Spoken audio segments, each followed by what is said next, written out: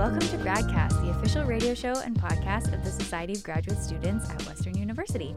I am your host, Emily Hutchinson. And I'm your co-host, Megan Vole. And this is exciting because it's our first interview of 2024. Yay! So welcome back to the studio. All right, and for our first interview, we are here with Jacob Evoy. Thank you so much for being here. Thanks for having me. Yeah, we're super excited to hear about your research. Could you just tell us very briefly what it is you do here at Western? Very briefly, and then we'll ask you more questions based off that. Or in depth. You can go in Or depth. just dive right in. So I'm a PhD candidate completing a collaborative degree in gender, sexuality, women's studies, and transitional justice and post-conflict reconstruction. So my research examines the intersection of queer experience with intergenerational trauma. So my research for my dissertation has been an oral history with LGBTQ plus children of Holocaust survivors. Mm-hmm. That's interesting that you're doing a collaborative degree. So did you start out in one and then add the other for your PhD, or have you always been kind of in the two different fields? I think something that's very common with a lot of women's studies students, we're very interdisciplinary. Mm-hmm. So I have a master's in history, so I'm actually a historian by training, but I've focused on histories of the Holocaust and genocide. And so then when I started my PhD, the TJ Center was just getting up and running. I think it was its first or its second year. And so someone that was familiar with my work offered to asked me to join, and so I thought this was a great opportunity where I can meld a bunch of the things that I really am passionate about, and so it just kind of happened very organically. I didn't go looking for it. I was asked, it was brought to my attention. I was like, yeah, I can really fit in there as well. So that's how that went down. And Jacob, I think there's a lot of terms that we've just kind of glossed over a little bit in that description, which is really good and really thorough. So for our listeners who maybe don't have as much experience, can you just tell us a little bit about queer experiences and then queer experiences in the Holocaust? Because I don't think that's a topic that I've heard at least a lot about. Mm-hmm. Yeah, it doesn't get a lot of attention. It's slowly it's starting to get a lot more attention within academia. So the terms you asked me for were which again? Queer experiences first. Let's start with that. Okay. Queer experience. How do I even begin to... I always get not frustrated, but always like deer in headlights moment when someone's like, can you define queer for me? And I'm like, well, by definition, there is no definition of this word. So what I am kind of just viewing as queer experiences, I take this as a very broad approach because I didn't want to, at least in my research, because I don't want to limit what that is. But normally it will refer to those who are a part of the LGBTQ plus community and their experiences of something. But even I don't limit it to a specific type of identity. You don't have to identify as LGBTQ or any other queer identity to have queer experiences. So queer experiences are something that we view as something that is challenging, disrupting, or exposing a norm. So something that is going against the norm can be... So a man wearing a dress, for instance, I was talking about this with my students today. So, we understand a dress to be in our society something that only a woman wears due to how we understand sex, gender, and we interpret bodies when we see them. And so when all of a sudden there's a man wearing a dress, while this is becoming more normalized in our society today, there's still a moment of disjuncture when we see something that doesn't fully compute when we see like that fabric isn't supposed to be cut that way and put on that body. Right. So that for me is a queer experience, something that is disrupting the norms of how we understand a quote unquote normal way of being. You're educating me because I asked that question both for the listeners but also for myself as well, because I hear this word a lot and I don't think we hear a lot about what it means in that context. So that's really helpful for me. So then points of disruption, disjuncture, and you're taking this in the context of the Holocaust. Of the Holocaust, and more specifically, I guess, in the post-Holocaust. So there are a lot... I am quite familiar with queer experiences during the Holocaust. That was one of my master's degrees, was a focus on that. So I do have experience with that. So queer experiences in the Holocaust can be also extremely broad. So, a lot of research has gone into Anna Hanakova. I can't remember her last name. We'll cut that out. So a lot... Okay. So a lot of research has gone into queer experiences of the Holocaust. One area, for example, is sexual barter, the use of sexual barter in a concentration camp. How you can mobilize same-sex desire of the guards, or whether that be SS guards or of your fellow prisoners, to get some sort of payment or reward, whether it be extra food, less a less difficult work detail, something like that. But other queer experiences that I am more focused on, with at least within this project, is very much based on, we have a normal idea of what someone's life is going to be like. And for children of Holocaust survivors, something that comes up in the literature a lot, whether this be a queer focus or not queer focus, is the need, for example, to have children. Your family, your extended family, for many of them, of the participants that I interviewed, many of their extended family was completely wiped out during the Holocaust, or many of their relatives had been murdered. So when that happens to your family within the context of intergenerational trauma, there's a huge pressure. I mean, we're all pressured to have children and today, especially women. But for children of survivors, when your family and your community has survived a genocide, that pressure is that much more. So, some of my participants spoke about, even unprompted from me, just said, I was raised and I was trained to be straight and to have children. That was my purpose in life growing up. So what happens then from my vantage point as a queer researcher, that's kind of how I got into this project, actually. I was reading a study, and it was all talking about children of survivors and how they're having children. And I ran to my supervisor's office and I was like, this is so straight.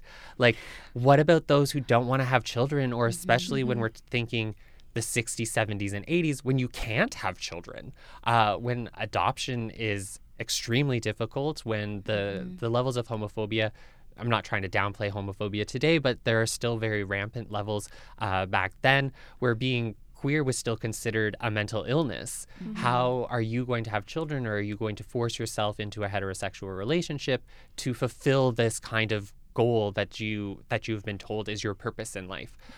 So for me, that's kind of how I entered into this examination of queer experiences and intergenerational trauma post-Holocaust. So my research is specifically looking at children whose parents survived. Did that answer your question? Both questions? Yes. Okay. In very depth, and I have a lot of questions about that, what you're explaining. That's super interesting.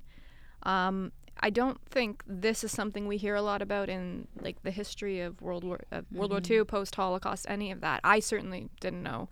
How can I just ask and come out? I'm going to come out and say, how did the people you were interviewing or talking to, did they feel? Like, you're talking about really complex issues, and I would imagine there's a lot of complex feelings that are coming up there too. Oh yes, for sure. The interviews were somewhat, I think it helped somewhat that many of my participants were 60 or older. I interviewed 16 people, and all except one were born in the 40s, 50s, and very early 60s. One was born in the early 80s, whose father was a child that was hidden during the Holocaust. So there was this kind of generational divide, but this also meant that many of them had a lot of time to sit and to percolate and to then reflect back on these things. So the emotions were very high. The emotions specifically surrounding having to have children, there was a variety, of course. Some, not all queer people don't want to have kids, and many of my participants do have children. So they were able to make that work for them, and they talked about how, even from a young age, I always wanted to have kids. So one of Joseph, a gay man I interviewed, talked about, even from 5 years old, when I was in elementary school, I knew the names of what my kids were going to be. Like, he was very excited about them. For others, this created a huge rift in their family. That, or immense feelings of guilt. That was something that came up a lot. So one participant, Lucy, repeatedly said, I knew that the thing that would make my parents the happiest would be to have children, but I just couldn't do it. That's not me. And I know how happy it would have made them. And especially, for children of survivors, when your parents have survived something so horrendous, so traumatic, you don't want to bring them any more pain or suffering. Right. Yeah. And so this idea that they weren't able to give their parents grandchildren was something that they had accepted but still felt immense guilt over. And that was something that was shared across a few of the different participants. But they also recognized, like, that's not who I am. So there were feelings of guilt, but also but I'm still so happy that I didn't, because I have loved what I've been able to do and the ways that they created other types of families with the queer community of chosen families. They're like, I have children, but they're not my children. I didn't raise them, but I helped raise them in the community, that type of thing. So a lot of this was also ways in which they found new ways of creating connections and bonds that weren't strictly biological or based in this kind of normative construct of parent, child, grandchild, etc. Did that make sense? Yeah. It totally did. So you're asking okay, this is really cool because you've got these Holocaust survivors and their kids, and it seems like that would cause problems no matter what. Like, even if you're like the most normal, boring person on earth, if your parents survived the Holocaust, you're going to be dealing with guilt. You're going to be dealing with these things. But you're looking at through the lens of queer experience, which is going to be like doubling the problems, it seems. Like, if you already have parents with a problem, and then you're going to be like, sorry, now I'm going to deal with extra guilt. So did you find that their experience was very different from, say, straight, regular old people, their experience with their parents, or was it even harder for them? Because it seems like they're dealing with more things. Yeah, it really depends. Like, there were it was really funny because there was one moment, it made me think of one interview where I asked the participant to introduce herself and kind of give me, what did you want to tell me about being a lesbian daughter of survivors? And then so she went on this beautiful spiel of her life as a child of survivors. And then she all of a sudden stopped and she's like, but I'm leaving out the gay part. And she said, well, I don't have any horror stories for you. And so she was like, I've always been supported. And, when they ended up, her and her partner ended up adopting, she talked about how her dad was concerned. He was like, oh, like, well, do you think it'll be a problem that your wife isn't Jewish? And she was just, exactly, she laughed too. She was like, I don't think of all the issues that we might face in this world, I don't think that's going to be the one that's the problem.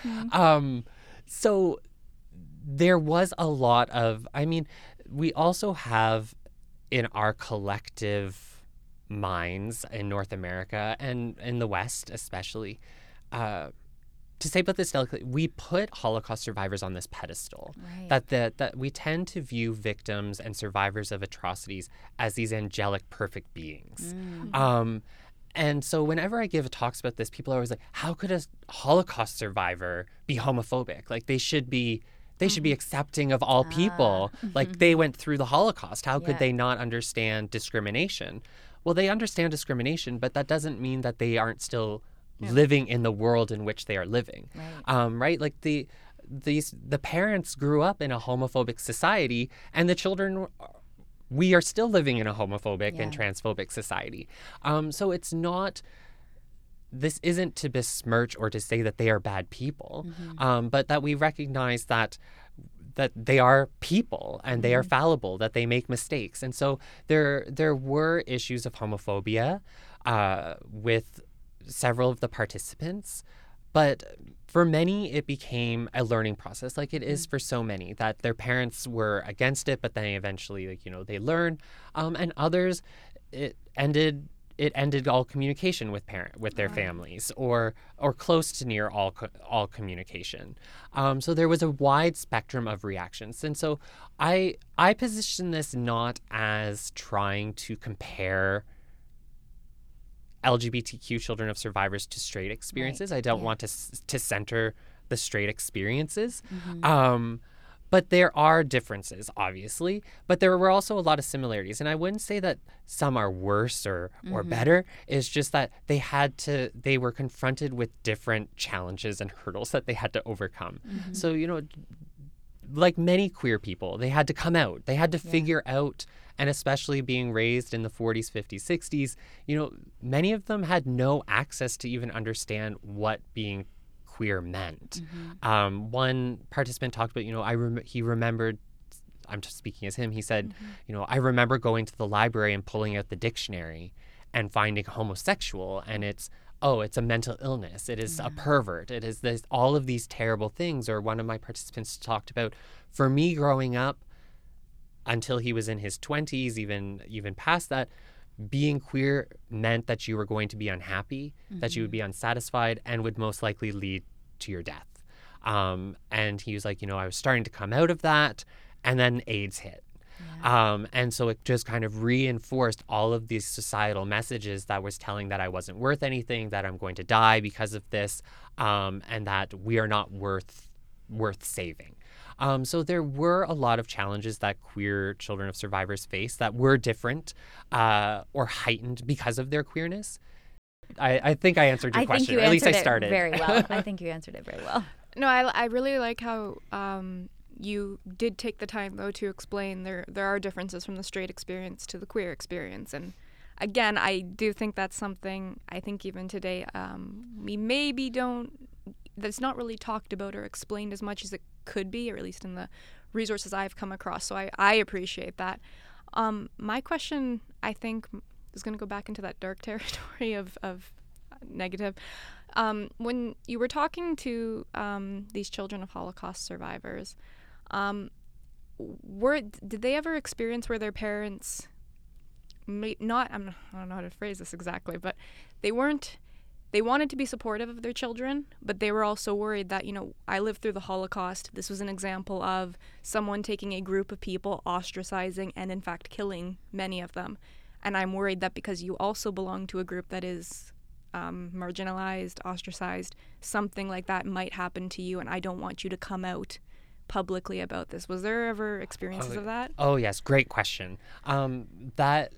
That's something that is a common thing within survivor households and their families, is that you don't make waves. You don't bring attention to yourself, whether that be, you know, even hiding your Jewish identity so that people can't rat you out if it ever happens again, that you don't get too close because you don't know, you can't trust anybody outside of the family.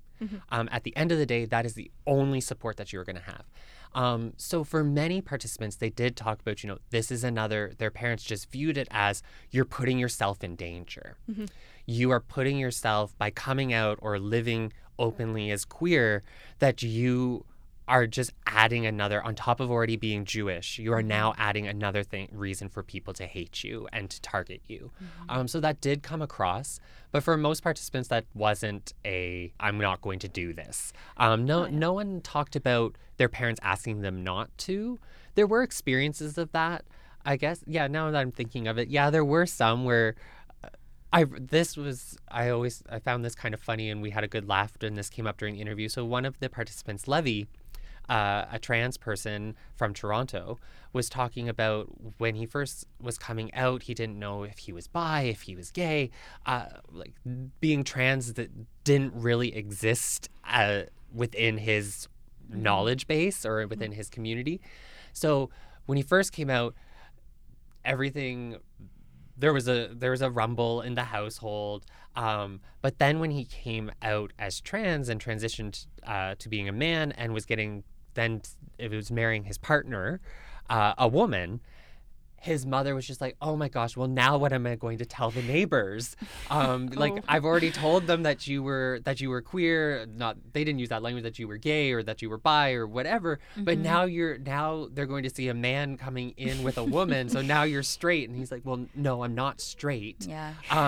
But like, so I don't know. We had a good laugh that, you know, it actually almost caused more disruption with his family, with one of his parents, when he entered a quote-unquote straight relationship or an opposite-sexed relationship, that all of a sudden it was, well, now how am I going to explain this appearingly normal again, in quotation, normal relationship to the neighbors?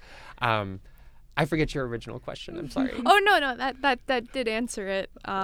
No, I was just curious because I could very much see a parent being like, I'm just worried for you, for your well-being, just because, I survived this. I don't want something to happen to you, and out of that concern. And that's certainly not to downplay any of the experiences where they genuinely weren't being supportive. But I did wonder if, something like that was happening. Oh, for sure. And that was part of also coming out for many participants, was not that I'm not going to do this, but this is another thing that I'm adding to cause disruption or that might cause pain for my parents. But yes, there were definitely experiences of you're making yourself a target, so you need to find a ways to protect yourself.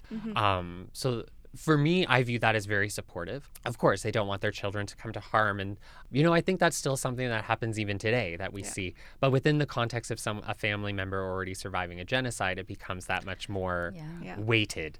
Of we know what can happen, and I mean, with the onset of the AIDS epidemic, at one point there was a poll where it was something like, I'll have to double check the figures, but the poll was terrifying with how many Americans thought that anybody who was living with HIV or AIDS should be placed in a concentration camp. So like even during that period in the 80s, in the early to mid 80s, there was a real fear, especially amongst queer people, of like, what are we going to do and what is going to happen to us? That's a side tangent, sorry. Yeah. No, but it's really, maybe you should come back and do another episode about. I'm happy to come back anytime. But I did want to kind of get into your methodology, because you said you did oral histories. What is that exactly? Ooh, good question. So oral history in its most basic form is solving or investigating a historical problem, a historical question using oral sources. Largely, this means you're going to interview people that were there, that are actually there.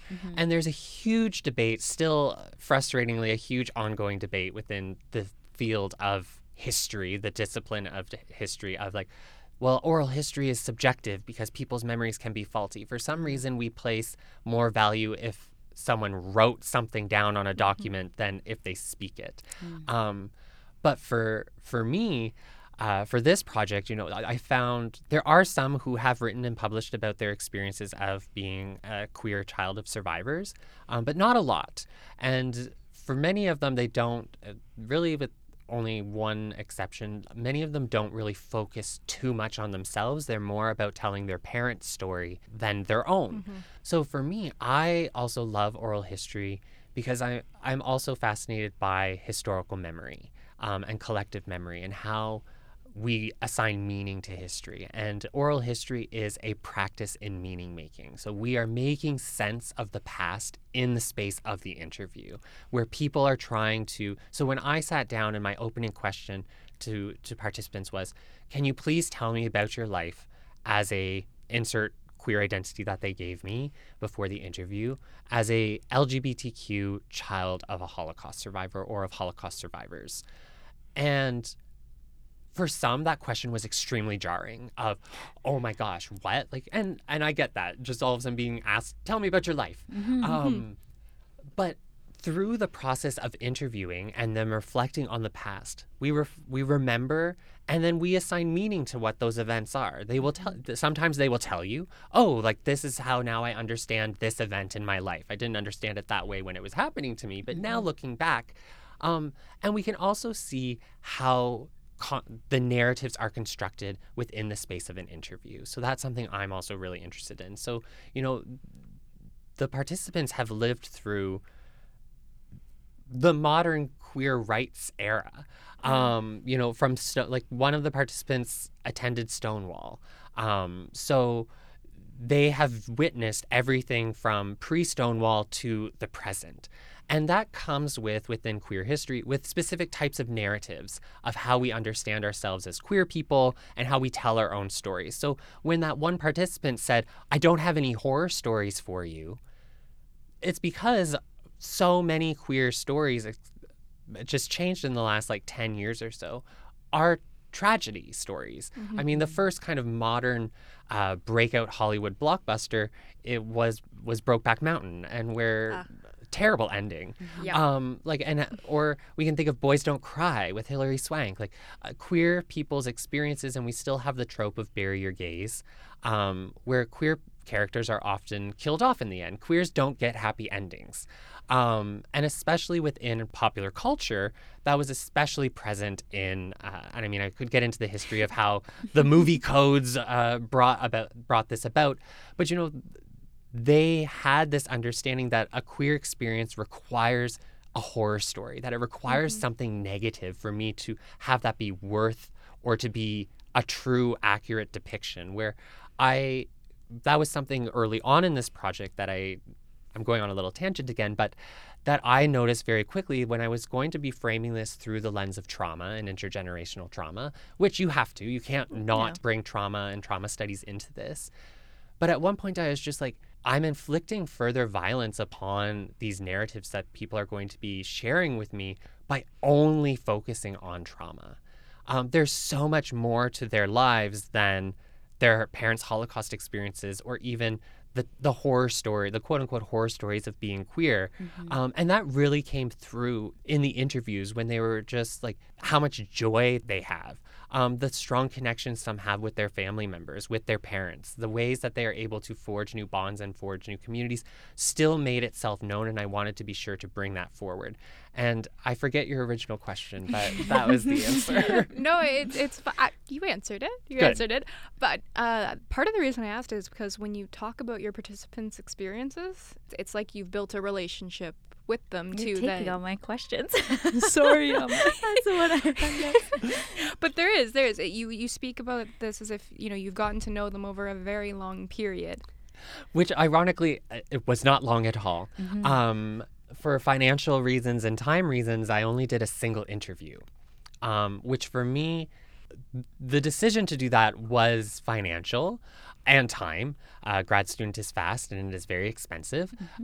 But it also then helped a lot with the interviews because participants knew this is the only time this person is going to be here to ask my story. So the stories, especially when they answered that first very big, open, broad question, and I started to warn them about that question before the interview. After the first couple, it didn't work. And so I was like, okay, we need to switch their guts up. But anyways, so the things that they answered there within oral history, going back to your oral history question, you know, that means that their response to that first question are the things that they really want to tell me. Right. That they think are very important in our attempts to understand and document their lives as queer children of survivors. And so that's something else that oral history really offers. And it was something that was very challenging. Like, you know, as interviewing, you're listening, you're checking your notes, you're making sure you're like panicked that the recorder is still working, that the battery hasn't died or something. There are 1,000,001 things going through your mind in an interview. Especially with these interviews, I found for the vast majority of participants, it almost became like we were just sitting and talking like old friends. There were limits obviously placed on what we were talking about and what they were willing to share, especially for knowing it was going on to the historical record and stuff. But it was a very intense bond. Fieldwork is emotional. It is physically and mentally and emotionally draining and demanding, especially when you're listening to sometimes very difficult stories, very hard stories. And you have to find your own coping mechanisms. Luckily for me, I did all my interviews, at least the ones that I had to really travel for in New York and San Francisco. I did them all back to back within like a week and a half. So like I didn't fully have the time to fully process everything that they were saying. And in some ways that is a disservice to them that I made sure that like, okay, I am listening to this story, but if I fully feel this story right now, I'm going to be the one here in tears and they're going to have to console me. So I managed to keep myself busy and to find ways of coping and being able to respond to them in the moment. And it was then when I came back and I was transcribing the interviews where I allowed myself to fully feel them. And my partner would be like, what's wrong? As I'm just crying and sobbing as I'm listening. Sometimes out of just pure joy and laughter, and other times of just like having my heart torn out. It was a very challenging, and that's something that I don't think you get from other kind of historical investigations. You know, I'm very fortunate that I'm doing history where people are still alive to talk about it, or at least some are. And so, you know, I'm sure other historians find like they have those documents that they love, but being able to actually work with people and interview them and hear their stories and being trusted to work with those stories was something that was very powerful and very meaningful and really guides how I am writing the dissertation and then going to be sharing that work as well. Well, That's amazing. And you know what? We've learned so much from you. I wish we could talk to you for another hour and a half. Like I'm sad, but the interview is ending. So thank you so much for coming on Gradcast and sharing with us about your research. Oh, thank you so much. And you pointed out the most important part about being an interviewer is listening. And again, it has been a pleasure to listen to you. I agree. Thank you so much. So this has been Gradcast, the official radio show and podcast of the Society of Graduate Students at Western University. I've been your host, Megan Vole, and my co-host was Amelie Hutchinson, and we've been speaking with Jacob Evoy. And this episode was produced by Maria Khan. If you'd like to be involved with the show or get in contact with us, email us at gradcast@sogs.ca. You can follow us on Instagram, Facebook, or Twitter at Gradcast Radio, and TikTok now at that exact address. To listen to us, we are on Radio Western at 94.9 FM. You can also find all of our episodes wherever you find your podcasts. Thank you for listening and enjoy the rest of your night.